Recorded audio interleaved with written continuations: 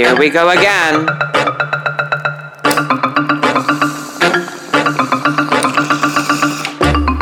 This is...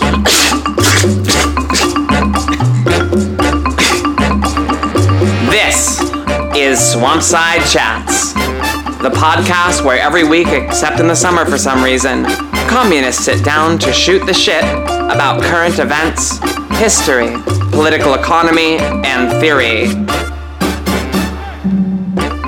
This week, we're having our collective consciousness uploaded to a Bonapartist cloud, where we'll be eternally on the forced march through James Steinhoff's 2014 essay, Transhumanism and Marxism.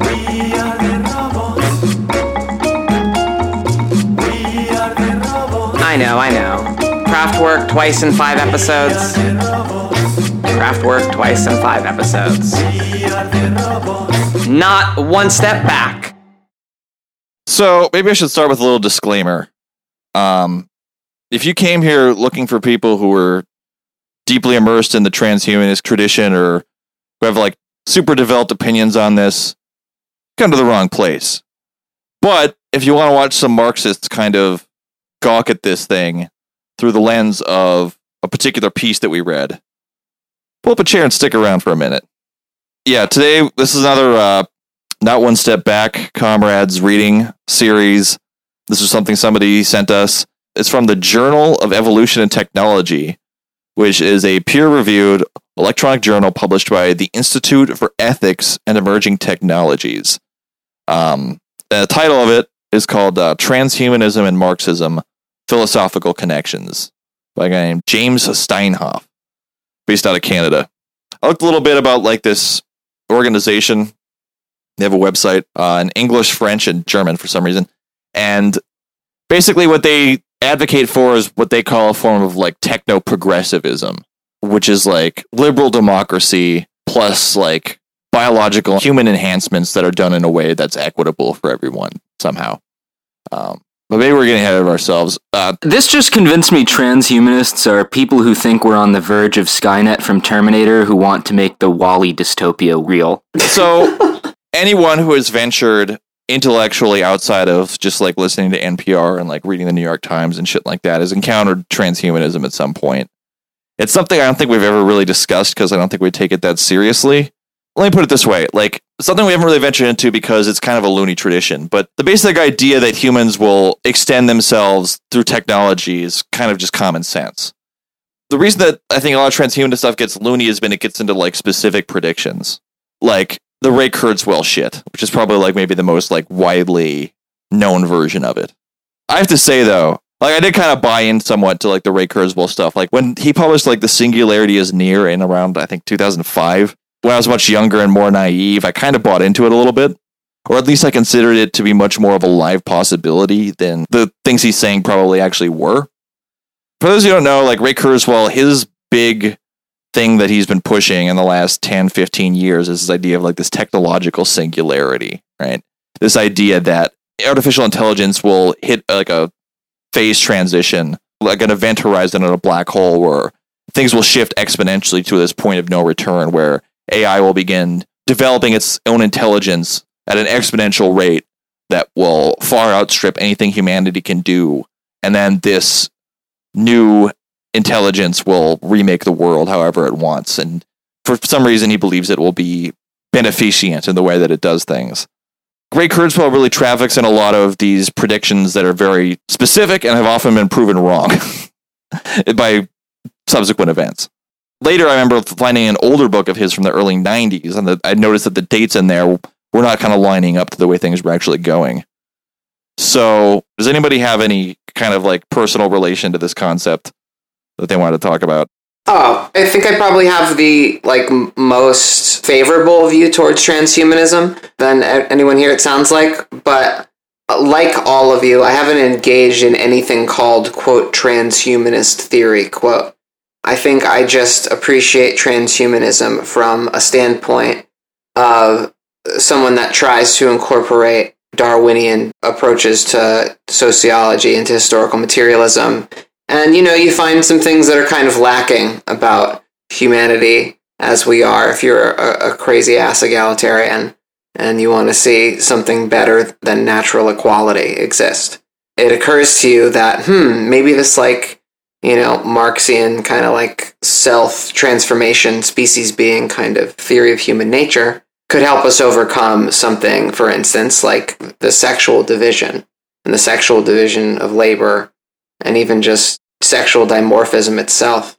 But I mean, isn't that already just kind of implicit in like speculative science fiction or even just in like the project of like Western medicine generally?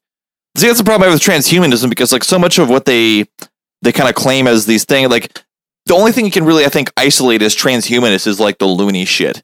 Is like people are going around saying like, oh, we can transcend death and just upload our consciousness to machine. You know what I mean? Like there's a lot of loony shit associated with it, but I think this is how I feel about stuff like evolutionary, like psychology and shit too, and even like accelerationism. Like a lot of the actual literature under the name is really just preposterous and kind of like stuff that I'm not really going to take seriously. But the set of concepts that are going on, this is just some kind of weird spectacular expression of it. There really is some concepts underneath that are like worth exploring.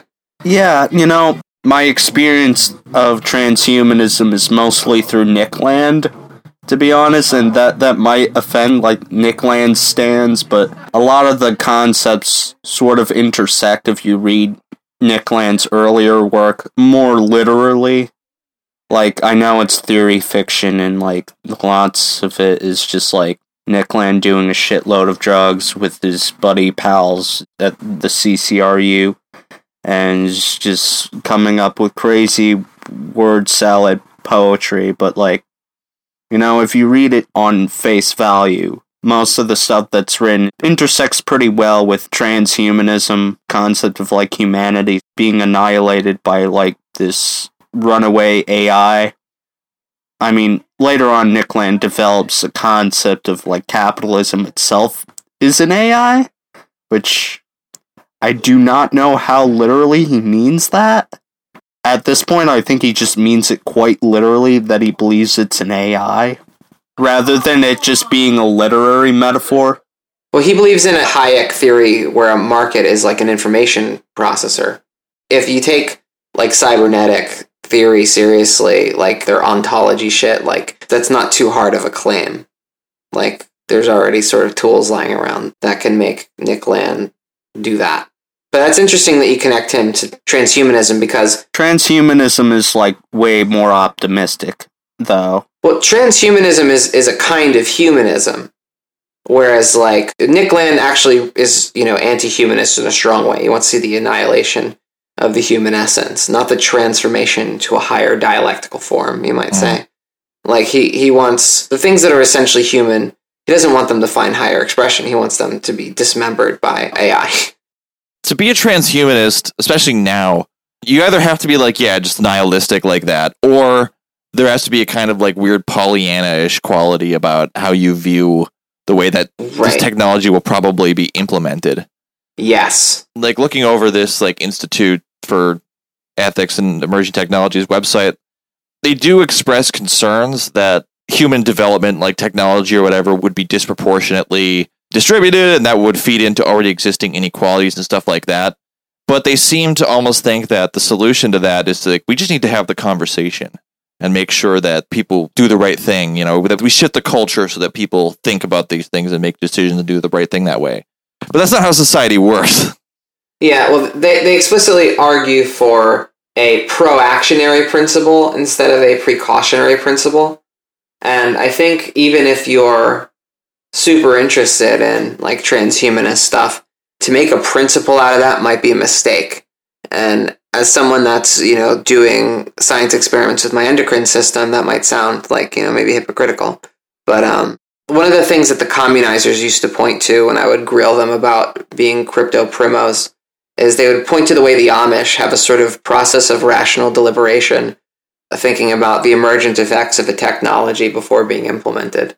And I mean, there's something goofy about that whole way of thinking, but in a way, it would be nice if we could look at the emergent effects of something, before implementing it.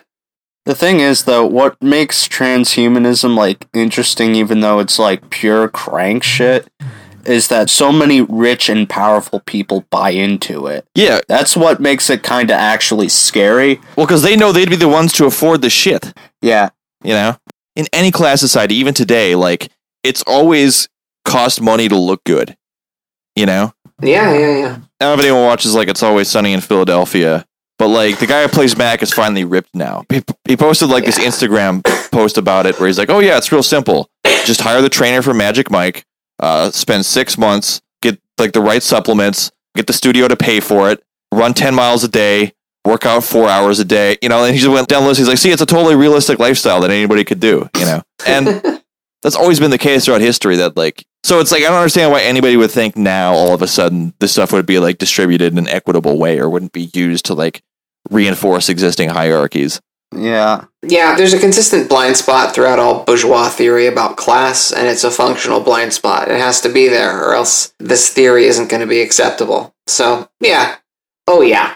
Definitely. There's only, like, one technology that could possibly, like, do the thing that a lot of, like, vulgar orthodox historical materialists wanted. And he actually kind of goes into it. It's what's known in Star Trek as the replicator. That would be a case of, like, yeah, the forces of production basically accelerating to such a point where, in and of itself, it basically makes capitalism completely untenable. Not gonna happen. Yeah, the thing about that is the material inputs of that.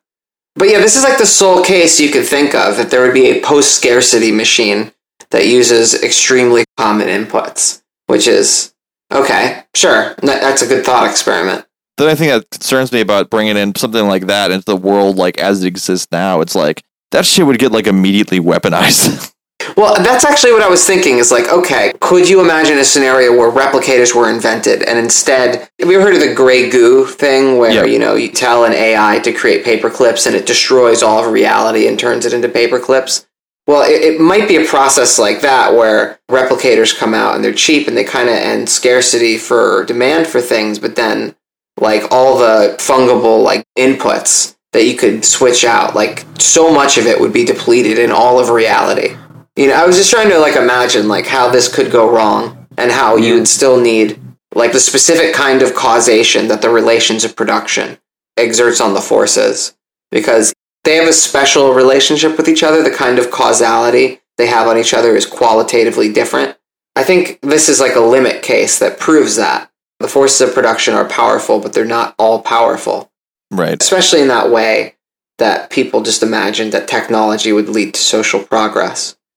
There's a statement here on the possible necessity of technology to reach a science fiction point before we can abolish wage labor. Right. Transhumanists might say that the abolition of paid slavery is impossible without a superabundance provided by molecular assemblers, or that liberation from the bodily death trap is impossible without strong AI. So that really contains what I think are the two main points in this essay for Marx readers to critique.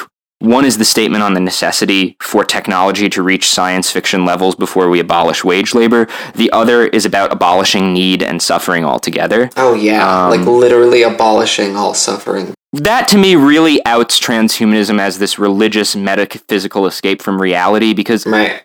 I mean, any being will have desires that are sometimes frustrated, conflicts, pains, even in a society of abundance. Right. And I don't think I'd want it any other way.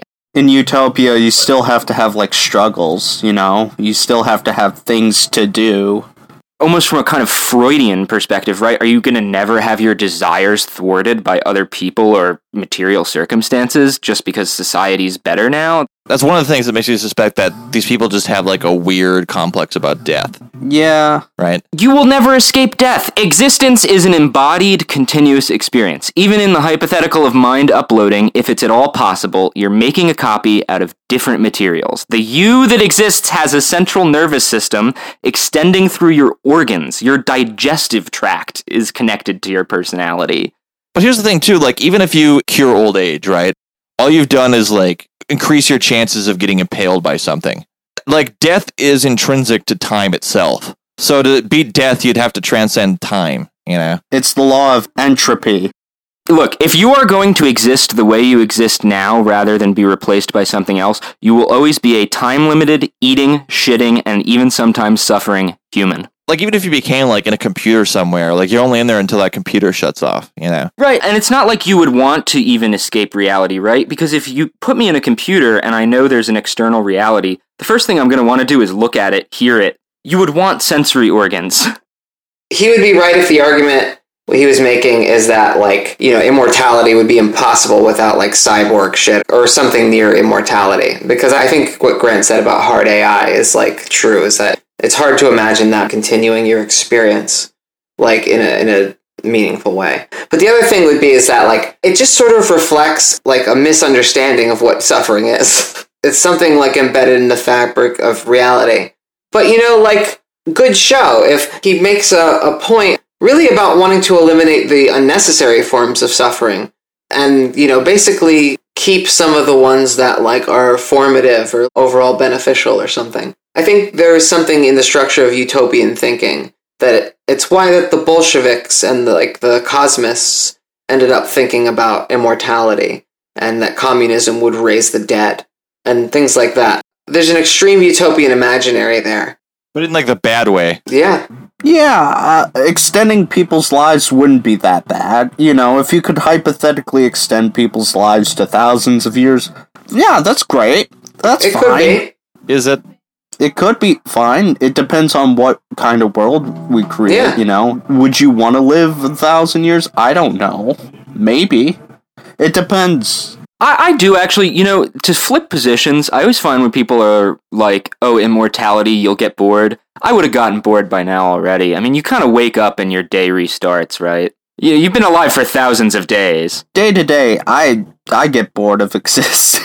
Yeah, I think we're just jealous that we can't live for, like, 200 years like a Vulcan or a Klingon or like a Trill. Well, look, I'm down to live 200 to 1,000 years, but if I were ever pretending to myself that I had escaped death, I mean, Yeah, just snap me back into reality. You gotta shoot for the moon, you'll land amongst the stars, you know? I want to pull back to, like, an initial point that this guy, he makes comparisons between, like, transhumanism and Marxism. He's like, yeah, well, we're both materialists, you know? We're both materialists, like 61% of transhumanists claim to be atheist, secularists. Marxism is generally atheistic, that sort of thing. And then he keeps on citing this guy named Nick Bostrom. Oh yeah, Bostrom. Yeah, who's known for Bostrom. giving Elon Musk nightmares about robots. Robots and the universe not actually existing. Oh yeah, because it's a simulation. That's my favorite. Yeah. All these people saw The Matrix. That's all this is. Like he's like teaching at Oxford or some shit. He's teaching at Oxford, he does TED Talks, and he's like close to Bill Gates and Elon Musk and all those powerful people. It's like, man, rich people are fucking stupid. Yeah, we're missing out on a big time grift I here. mean, Yeah, we're missing out on a big time grift. Although, you know what? We already kind of knew that because I remember like seeing like commercials for like Tony Robbins tapes where he'd be like with like Bill, like all the, you know, all these like powerful people, and they're like, they're listening to this jackass. You know what I mean? Like they think they need to take advice from this guy. You know, is it because he's tall? Like what? So yeah, of course they'd fall for like grifts like this. Like, You know, there's rational kernels here and there. There's rational kernels. I mean, no, there are. I feel like one of the initial points that he makes is he goes to Marx quote where, you know, Marx does this beautiful thing and argues that, yeah, you can't really abolish slavery unless you have the steam engine or whatever. right. You have to have, like, certain technologies to allow for certain modes of production to develop, you know? Slavery cannot be abolished without the steam engine and the mule and spinning jenny. Serfdom cannot be abolished without improved agriculture. People cannot be liberated as long as they are unable to attain food and drink, housing and clothing in adequate quality and quantity. Right, That's the mark. right. And Well, yeah, and I mean, that's one of the many reasons communism wasn't possible until capitalism built the conditions for it. yeah, right. Going even further than that, I feel like it's only become really possible until relatively recently with the developments in AI specifically in terms of like developing for central planning. I mean, obviously there were problems with the Soviet Union that went well beyond simply not being able to do economic planning well. And, the bureaucratic nature of the party ultimately made planning even worse than it already was. But, being able to do all the calculations and have the logistics technology for Amazon and that sort of thing is obviously something that makes economic planning 100% viable, whereas, in the past, it probably wouldn't have been as viable. Yeah, I would agree, although I would put it at just, the internet and automatic, information sensor stuff. Right. Because AI really does make it, 100% viable, but, let's say there was, an alt history timeline, and, the fucking Brezhnevite bureaucrats didn't kill the Soviet internet or something. Or, there was a European revolution, and instead of World War II, they invented the internet.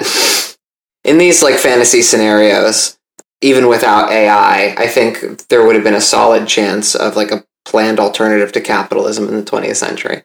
Oh, yeah. But the basic point being that the structure of historical materialism is a little finicky because you could make an argument for any technology. And what he's doing with replicators here is tantamount to arguing we can't end capitalism until the Vulcans come. Right.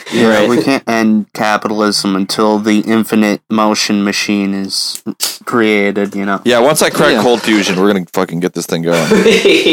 It's funny because communists don't need Star Trek technology that makes all work superfluous, and we're not going to get it. But really, it seems like, if anything, one of the first questions of communist society will be, how do we develop technology to ease production and maximize free time? Sure. But looking at already existing global disparities, where the environment is going, for example, that will be in the context of a massive logistical and resource challenge that capitalism leaves us with it in its death throes. Yeah. I mean, that's okay. If it's genuinely the kind of global free association of producers, cooperative production can triumph over resource scarcity better than capitalistic production. But let's face that without illusions. We're going to have to undertake these elaborate civilizational projects, and, it's not going to be robots doing it. It's going to be human beings motivated to be acting of their own accord and in their own self-interests. We're not getting fully automated luxury gay communism or whatever that gay meme is anytime in the future. I mean, there'll definitely be more gay shit happening, but I don't think anything's going to be fully automated. Yeah, it'll be rationed homosexuality. Maybe there'll be Star Trek communism, on Elysium, where all the rich people are paid to go up to, But yeah, socialism is always a transition to communism. So the idea would be that in socialism, that the socialist period would basically develop things to the point where you got to communism, and that might include something like replicators or some kind of labor-saving technology that basically just completely eradicates any possibility of a return to markets or anything like that, Yeah, replicators are kind of a nice metaphor for higher stage communism. Because it's a theoretical technology that's of such an extreme productive capacity that it's kind of a almost reductio ad absurdum or something. But I think Marx was right that we could reach what higher stage communism is supposed to be, which is this kind of unmediated access to the social stock and just kind of distribution to need, really. Yeah, I mean, you'd have to basically develop, Badiou would call the social habitus, to the point where people were just habituated to operating that way. Right, I mean, yeah, it would be a redefinition of need, and we could achieve something replicator and metaphor through that. We could probably reduce the amount of hours that people work, in the press. Oh, for sure. Yeah. And it'd probably be good for the environment, actually. Yeah. It'd be good for everything. It'd be good for everybody's mental health. It'd be good for the environment. It would just be bad for rich people. Yeah. Bad for the law of value. Yeah. Let's see. I wanted to talk about his running Marx through Lukács. So Georgy Lukács, the Hungarian, what was he, Minister of Education for the Hungarian Revolution initially or something? I kind of forget. Anyway, the author runs with Lukács's interpretation of Marx and his materialism as saying that, well, our experience with nature is always socially mediated. So any interpretation of nature that you have is just that, an interpretation. It's mediated by these ideas. The funny thing about this is that in the classical, idealist tradition, in, German idealism, that is the basis of their arguments for idealism. I think you have to have some notion of the unforced force of perception that can adjudicate between different interpretations of the world, unless you have like a bad faith motivation of reading things. Right. Doesn't that go back to like Kant and argument against Yeah, pure reason. pure reason? He argues that like fundamentally we can't really understand empirical reality fully because of our senses, the limits of senses. Right, yeah. I think that's broadly correct. Like, people responding to Kant were trying to stress the point that consciousness is always consciousness of something. The fact that you can kind of experience your difference from something means something else is there. I kind of see this, like, way of doing Marxism to have a lot in common with transhumanism in pretty much the way that he says, but what they have in common is a kind of naive optimism about the human essence. That I have optimism about the human essence, but it's very qualified. You have to jump over a stack of books on evolutionary biology. You have to, like, dim some of the most awesome horizons of the height of the communist movement, because there are inconvenient facts about people and about class society, as we've been saying this whole time, that both the Lukashian style of Marxism and transhumanism have in common. It has a little bit of a Pollyanna-ishness and a bit of creationism when it comes to the human essence. Well, here's the problem, too. Like, the subset of transhumanists that are, like, the singularitarian people who are, like, obsessed with the singularity. I love that word. I'm so happy that the author introduced me to that word, singularitarian. Like, they seem to kind of ignore that we don't entirely understand how the mind works. Like, we haven't actually cracked that kind of, like, mind-matter connection. You know what I mean? I mean, some are even skeptical that we even can. You know, that, like, the human mind is, like, fully capable of comprehending itself. Right. I mean, they have this line in here. Transhumanists desire to use such new and emerging technologies as genetics, robotics, artificial intelligence, and nanotechnology to achieve ambitious goals. The elimination of disease, radical life extension, even immortality, the creation of substrate-independent minds capable of being uploaded to non-biological systems. And that's really where I did a double take, right? Because substrate minds capable of being uploaded to non-biological systems. A substrate in biology is the surface on which an organism lives. So you're thinking, so we've got a living, conscious, active mind with no surface, you know, there's not even circuits. It doesn't really make sense. Or it means a kind of inert data, which isn't a mind, or it means this kind of depersonalized. It just, even the basic concepts here don't really add up, and it's just not even clear how the continuity of existence with an uploaded mind would work until you plug your USB stick into the computer. The mind uploading shit, they just don't actually have it figured out.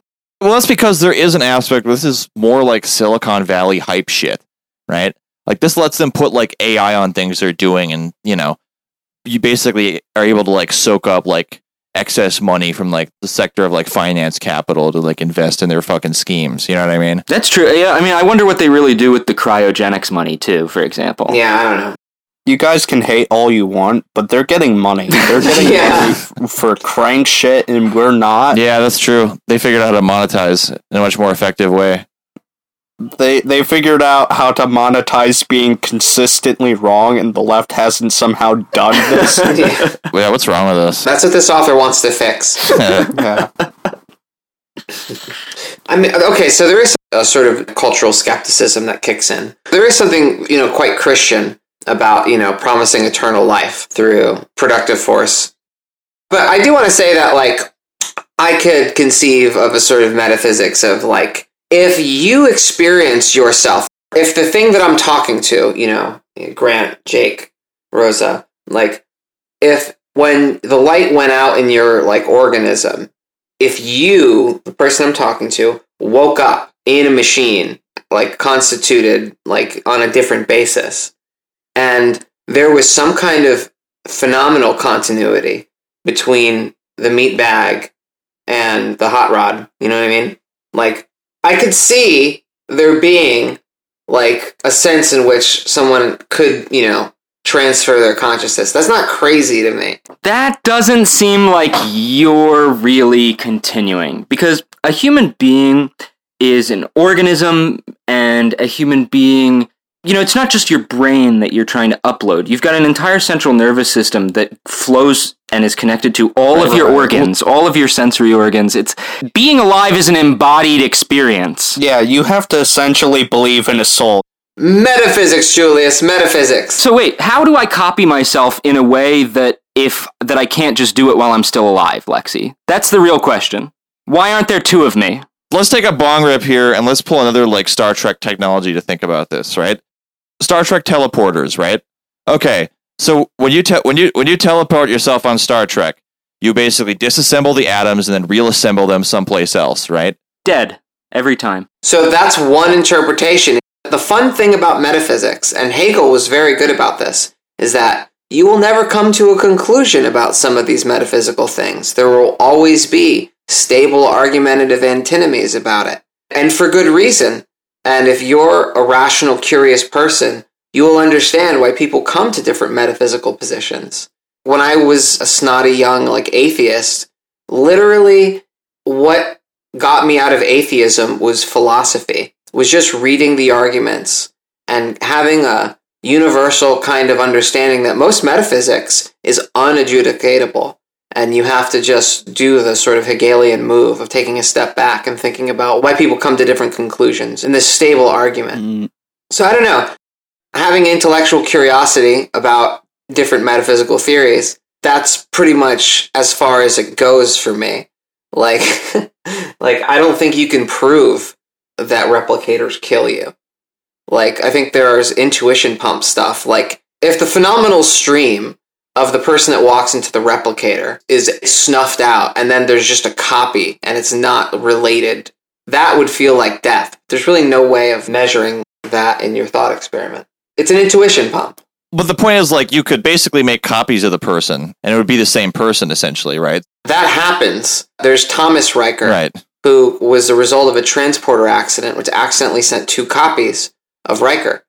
One to the ship and one that just stayed on the planet, was abandoned. And yeah, so that happens in Star Trek.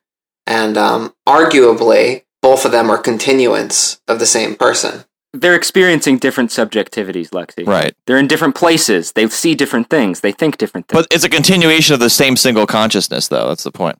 It's split by the fact that they're now having different experiences. Well, right. One of them stays William, and the other becomes resentful of William and takes the middle name. Mm-hmm. So the show even kind of runs with that.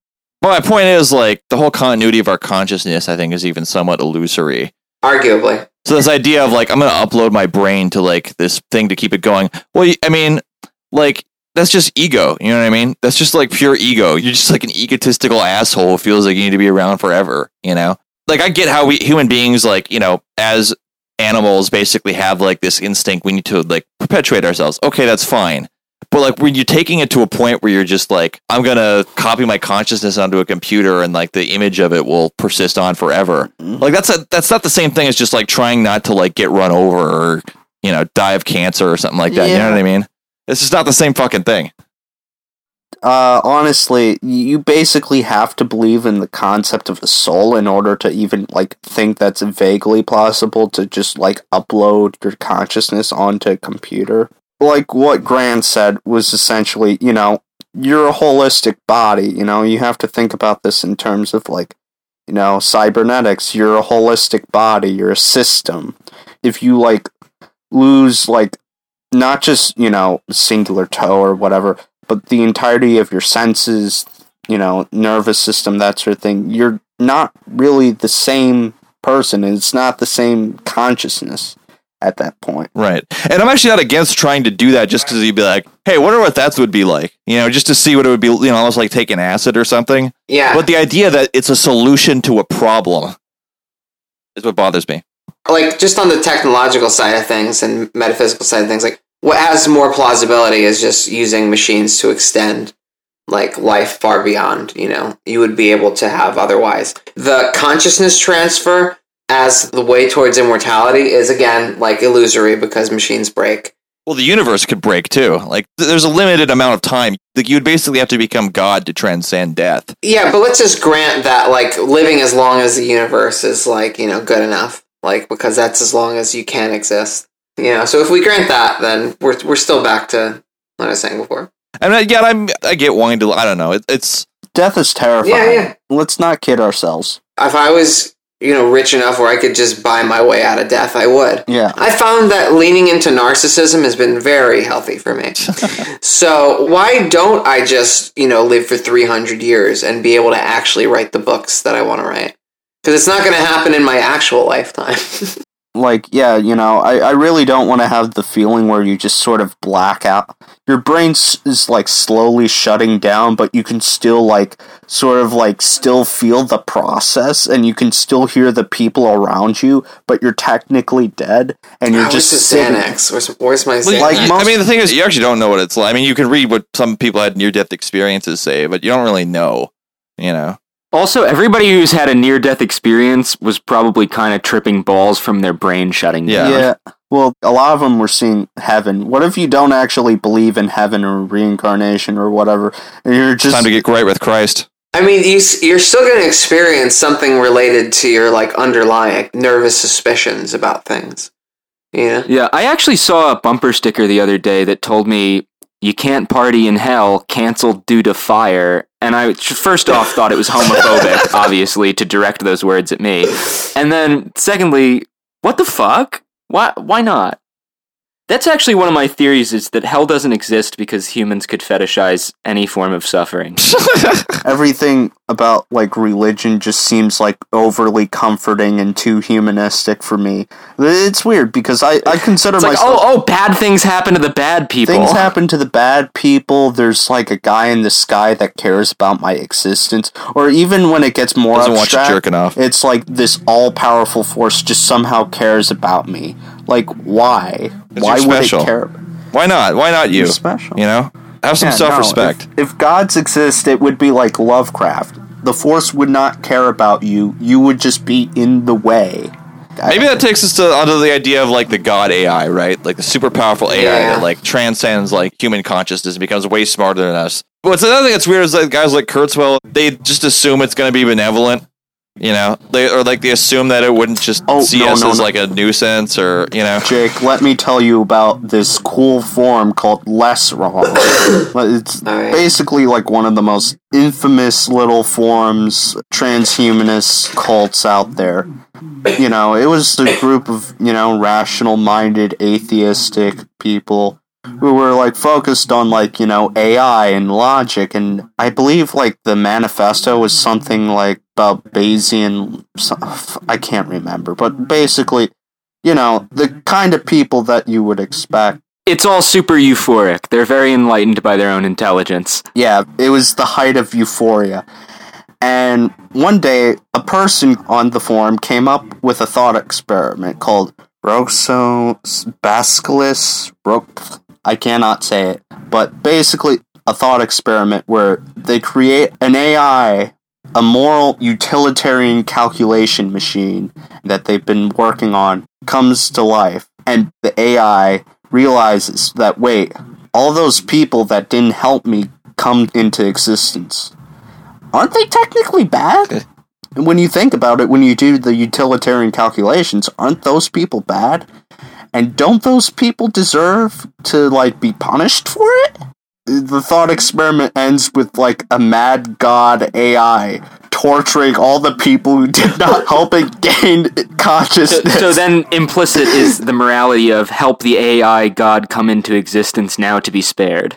Yes. Yeah. Yes. Yeah, and people would be praising the AI in fear of when the AI comes. Yeah, it kept on getting brought up, and the mods were like, okay, this is fucking stupid. Stop this. Stop this shit. We're not bringing this up ever again. And anyone who brought it up was banned. This podcast recording is going to be used in our trial by the fucking AI god. Yeah. When Elon Musk, creates Skynet, and all of humanity is on trial, it's just gonna be the recordings of us just dissing the AI god playing.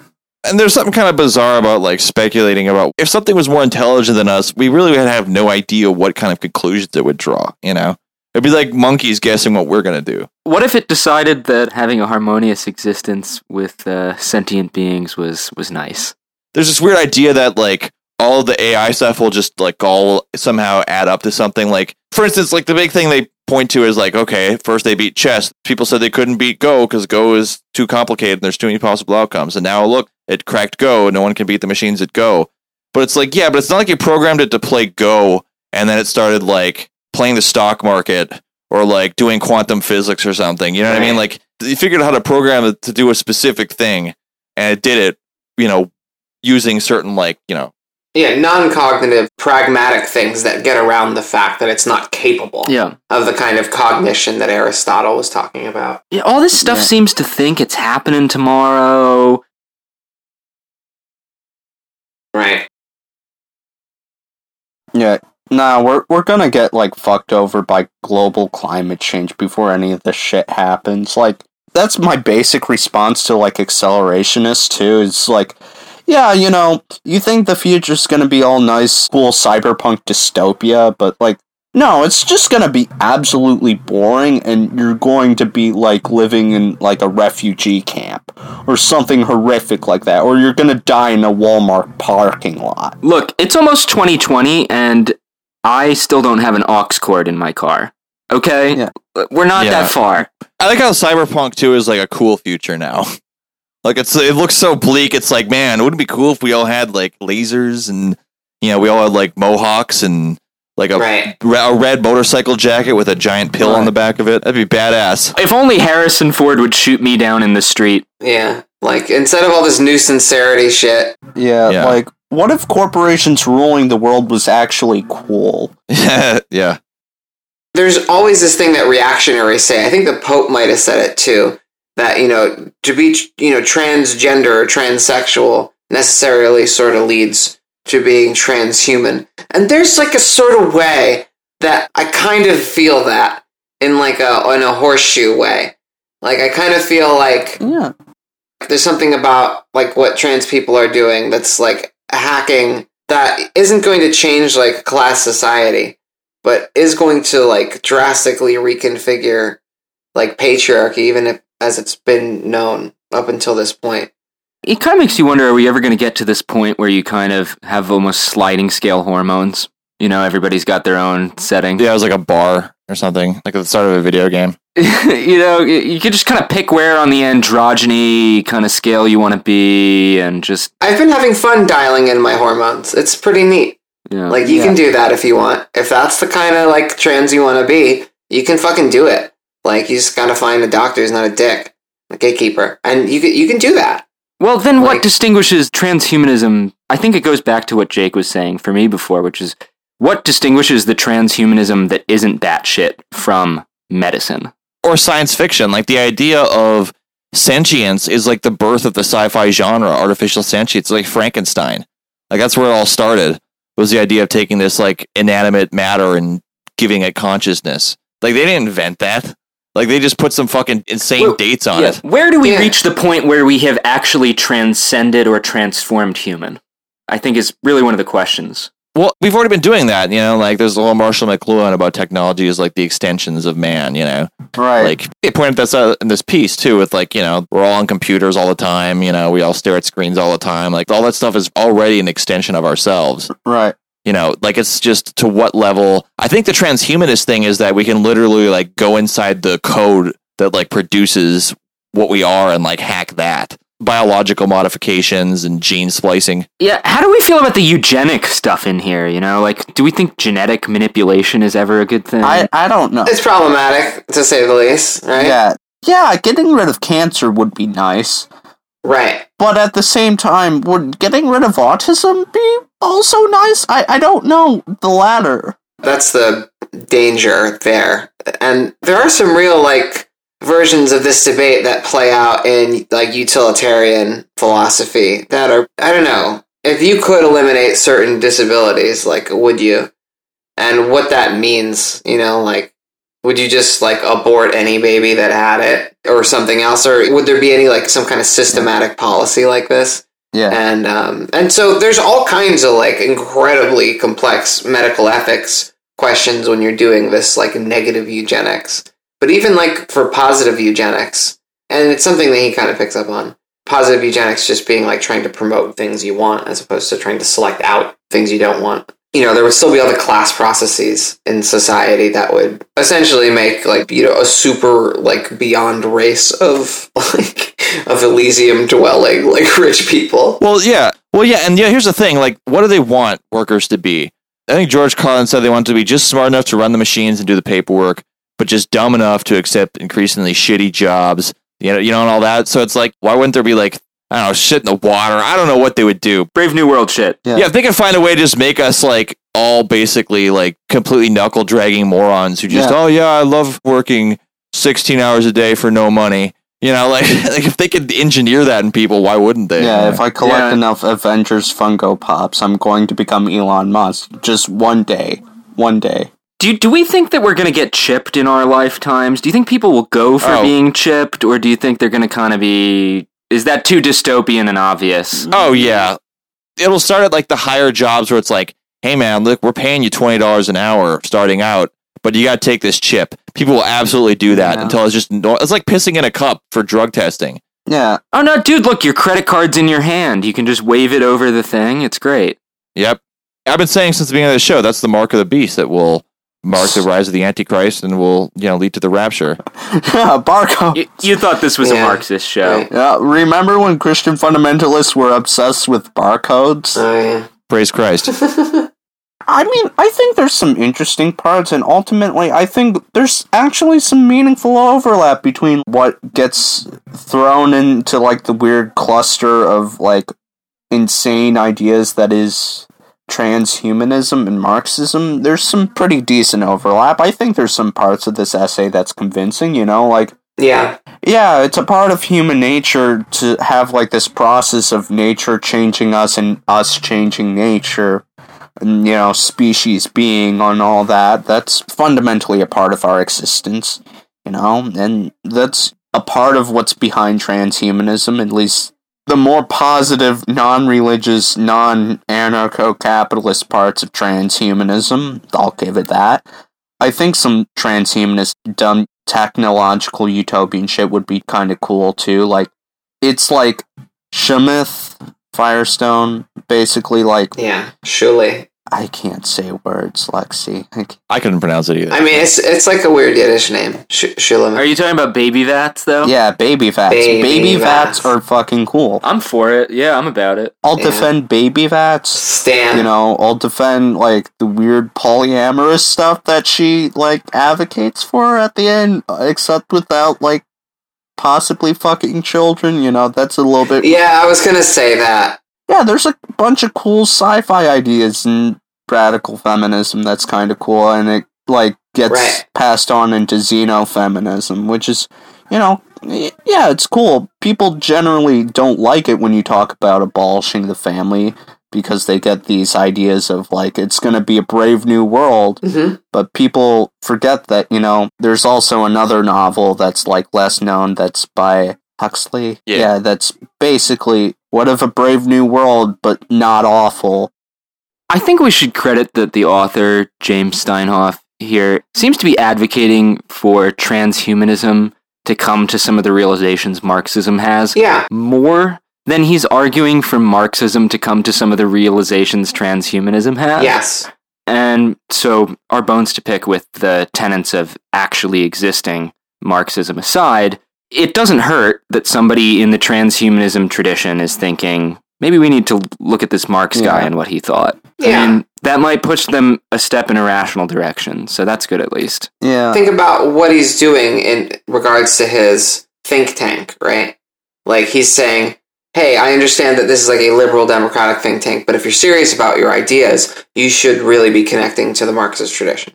Yeah, it's... Unsung hero James Steinhoff over at the University of Western Ontario Department of Information and Media Studies. Yeah. Anything about transhumanism always makes me think of this one quote on Twitter. It's talking about, like, trans and cis transhumanists. Where, transhumanists are like, oh my god, what if hot swappable body parts, real functioning tails and cat ears, permanently purple hair? And cis transhumanists are saying, with this nootropic stack and optimized nutrient slurry, my tragic meat machine is 8% more efficient at converting calories into JavaScript. I don't know. There's like a basic fissure in this kind of thinking. And, the most interesting transhumanism isn't being done, usually under the title of transhumanism. It's usually just something out there in the culture. And you can kind of just sniff out by the structure of its argument whether it's making some transhumanist move. Yeah. And I guess that's the kind of way that I'm a transhumanist. It's not that I'm really into that literature. Just that I think there are things about human nature that are worth overcoming and it's possible to overcome with the kind of technology we have. I mean, my thing is we don't really understand human nature, I think, sufficiently to safely meddle with certain aspects of it. Yeah, let's get on our own footing of human beings in charge of themselves as a species before we change what human beings are. Right. Yeah, I don't got time for that. We can do it at the same time. Well, then again, the process of establishing a communist society will change what human beings are, but I don't think that's slapping cybernetic arms on us as much as a psychological change. Yeah. These sort of major technological changes shouldn't be mediated completely by individuals. Obviously, there's some good changes, trans people existing, that's cool. But at the same time, there should be, some administrative functions that regulate the existence of certain technologies and that sort of thing, and, put them towards a collective good. I guess the two things I'm talking about here would be, fucking with genetics and fucking with artificial intelligence. I think that until we have a clear idea of how the mind works, I don't think that AI is actually going to be as feasible as people think it is. And in terms of genetic stuff, I think you have to be real careful with what is allowable in terms of the direct modification at a genetic level of biology. Yeah. Are we gonna? Because we could create actual different races of people. Right. Well, that concern also applies to the AI thing. Even if we settle the question of whether it's possible or not, those ethical questions still come up. If we create new forms of intelligence, what are humans going to do? Probably try to enslave them first. There's that great Next Gen episode, yeah. We should watch that Next Generation episode where Data has to prove that he's a person and has rights. Measure of a Man. That'd be a good Swamp Track. Oh, that would be lovely. Yeah, so that's my thing on all of this. I mean, because the rest of the stuff, it's you want to live longer, fine. You want to do nootropics, cool. And we've already changed humanity in certain ways, but if we're going to really go into the code, the base code of what we are, we should probably resolve the social question first. Yeah, and let's be careful before we make kind of chimera hybrid whatever. Yeah. Whatever. China's doing CRISPR babies right now. While us armchair Marxists in the United States are debating this stuff, in China, they're abolishing humanity right now. Yeah, China's the future, man. Y'all are sitting here just, twiddling around where Xi Jinping is bringing us closer towards fulfilling the death drive. That's right. The singularity. Yeah, the real singularity, the fulfillment of the death drive and the death of humanity as a collective species by being incorporated into the cold machinery of capital. That's the real singularity, folks. What if capitalism did create the quasi Elysium hell world when there's all of these people are reduced to these genetically modified enslaved things at the lower levels, then things get more and more sophisticated at the higher levels, but the last bastion of humanity has finally developed their nuclear arsenal. I'm talking about North Korea, and they have to stand up and make one last stand for humanity. You mean the good guys? Yeah, North Korea. Yeah. Yeah, I mean, Juche is a very humanistic ideology. Yeah, you think so? Read it. It's a kind of humanism. Yeah. It's a humanism on meth, but it's a humanism. So, what's fucked up? What? They allude to a line by Fukuyama on the subject where he goes Yeah, we may unwittingly invite the transhumanists to deface humanity with their genetic bulldozers and psychotropic shopping malls. I was that's not a bad line. I found the article, and honestly, I kind of agreed with a Fukuyama article on this issue, which is kind of fucked up. Yeah, I tried reading his book on transhumanism. What was his kind of gist? I mean, some of it is just kind of op-ed pablum, but there needs to be a certain amount of like humility about nature, basically, and we have to be careful tinkering with this shit. This is kind of the broad gist of it. Yeah, he like wrote an entire book about like how transhumanism will undermine liberal democracy by fundamentally altering human nature. Which, you know, the overarching thesis is stupid. I'm just gonna put it out. It's just stupid. It's like liberal democracy is based in natural rights, and therefore, if anyone alters human nature, it fundamentally changes the nature of rights and could lead to a totalitarian society. I mean, there's other parts that could, you know, easily lead to totalitarian society, but the overarching thesis is stupid, in my opinion. Although, the upside of that is, like, maybe all this stuff would finally break constitutionalism in the United States, you know? Like, if people were walking around with, like, robot eyes and, like, gills and face tentacles and stuff, I think it'd be a lot harder to be like, what would the founding fathers say about the legality of, you know? Where does one draw the line? Because, you know, people will tamper with themselves to perform better in the world as long as the technology is available, whether we, like, allow it to happen as a society and try to enforce it through the state or not. You know, there will be a weird black market human upgrade industry. Talk about cyberpunk. That's probably going to be a thing. Like, even if it's not allowed. Yeah, to the extent that this is possible, all this shit is going to happen. Yeah. Which makes it kind of an ancillary question for us. Right. It's just, what is the disposition towards it? And if the idea of that stuff being implemented, like, in late capitalist class society doesn't disturb you on some level, where have you been? Yeah. I get that. The stuff that isn't crazy about this is actually coming, and so we need to change the incentives in society so that it doesn't create slave lizard, whatever, hell. Yeah. Even peering into, like, reactionary Twitter, I found that they're basically scared of almost the exact same thing. Although they do this cute little contrarian thing where they're like, yeah, Amazon will create communism. Amazon will create communism by having, like, an AI plan, like, everything, and all of your family is just replaced by your coworkers, and you have to go to diversity seminars, you have to go to the polyamorous orgy every week, and you're not allowed to be white. Oh my god, is this Mike Rechtenwald's new book? No, this was just a Twitter thread. This was just, you know, a frog Twitter thread. It's kind of cute that they think that, you know, we're going to be able to eat and have, like, relatively decent career. Is this a... Yeah, there's a surprising amount of optimism that I can go to my polyamorous orgy and still get diversity lectures or whatever in the office. Yeah, it doesn't sound that bad, honestly. I mean, Their dystopia sounds fucking awesome. Like, sign me as up. long as you have, like, a good gender ratio at the orgy, you know, it's not... Yeah, what if company towns were actually just relatively pleasant? That's their big dystopia. Though, yeah, we can expect, like, company towns to come back, you know? We can expect the worst.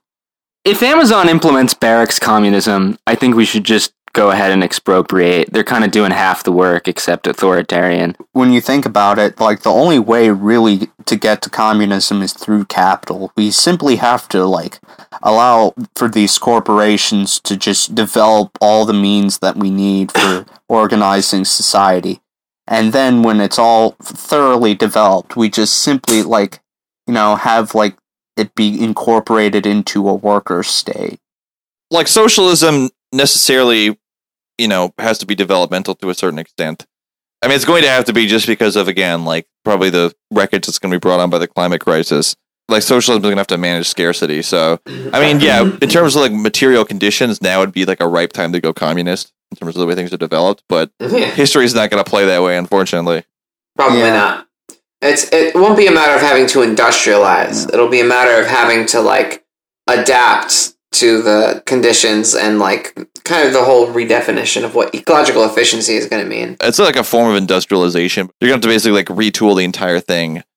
Carbon neutral and... Giant solar grid interconnected around the whole world. It's going to be a lot of work. Yeah. It's going to be a lot of work, but it's different than what we think of as industrialization. Well, industrialization is proletarianization, basically, right? Like, the actually existing socialist states, they based themselves in converting into proletarians, not really on a proletarians, you know, rising up and taking Right. over a society or what have you.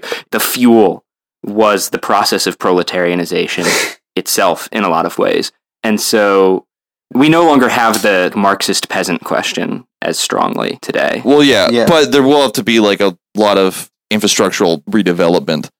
Just not only by the necessity of having to move populations to places where it's not going to get too hot to be outside, but also in terms of like, you have to move all the coastal cities inland, you have to move to higher altitudes. Like, that's a huge like population transfer, and you will have to like build Right. places for people to live, and you have to build again like entry infrastructure to make sure there's like sufficient electricity for the there's a whole big fucking anyway. Yeah, basically, transhumanism and the Dark Enlightenment are like flip sides of the same coin, essentially.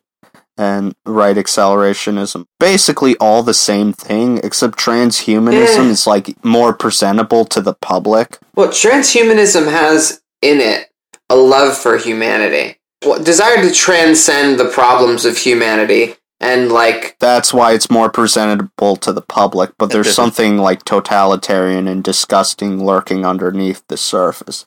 Like Bill Gates and Elon Musk would not be so thoroughly tied to it if it didn't have an element of capital controlling humanity, annihilating humanity. I don't know, like you can make the same kind of like argument about the associations of Marxism. I think there's something interesting about the structure of the theory that like transcends the milieu that it comes from. You know, what's his name? Peter Thiel, you know, he's into the Dark Enlightenment stuff. He's got close ties to Mulbug. He's got super close interesting. ties to Mulbug. Yeah, he's doing like transfusions to like live longer and that sort of thing. He's living transhumanism, you know? He's living that. Well, that's capitalist transhumanism in a nutshell. I know. Yeah. I'll suck Yeah. the blood of the innocent. Yeah, essentially. That's how I'll live forever. You know, Yeah. Transhumanism is like the optimistic face of like the same ideology. It's fundamentally, you know, Silicon Valley thought. I don't know. In order to like actually overcome the kind of in-group, out-group stuff that you have pretty consistently in human history, I don't know if it's going to take like a physical intervention in the human brain, but it's going to have to take some kind of cultural innovation that would overcome a lot of human history.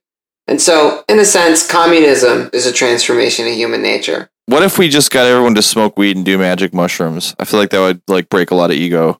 Do you think that would make people like not want to live forever and be like, you know, there could be a virtuous finite life that I could have and be satisfied with? It's like we're all connected, you know what I'm saying? Hacky sack. I've been doing hacky sack for like 30 something years. And if you teach your kids how to get them into hacky sack, and you know, they're not gonna want to do war, they're not gonna want to be gangbangers, they're not gonna want to do anything bad. They're gonna want to love with each other and listen to the Grateful Dead. Well, if you want to abolish class, if you're thinking like abolishing the family and abolishing gender, like, you know, we are talking about like a pretty fundamentally different condition than what the human species has lived in for the majority of its existence, especially if you take the sort of radical feminist revision of primitive communism to be a sort of reproductive class society. So I think it's worth looking at, like, as silly and pie in the sky and like Pollyannish thing that's associated with weird bloodthirsty totalitarians you're saying like about transhumanism. There's a reason that the essay is comparing Marxism to transhumanism, and it's worth thinking about. What about Marxism? A, shares things of transhumanism in an interesting, productive way, and B, shares things of transhumanism in a fucking terrifying way that we should probably be developing Marxism away from.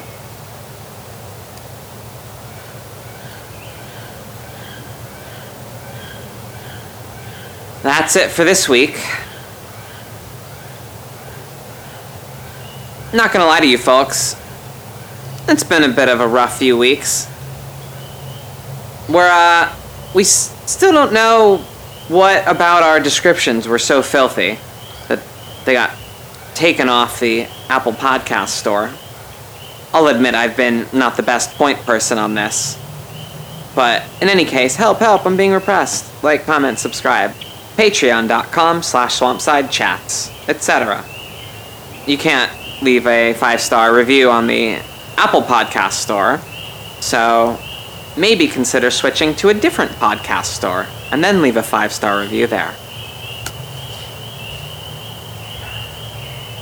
When I was growing up, pretty much my best friend, long story short, needed a cybernetic replacement for a leg. That didn't come up in the conversation, but it definitely colors how I think about this sort of stuff. That and getting my hormones tweaked.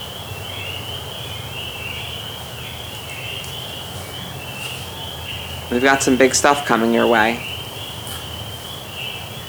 2 episodes about Mike Davis's new book, Old Gods, New Enigmas, and a special Emancipation Network collaboration.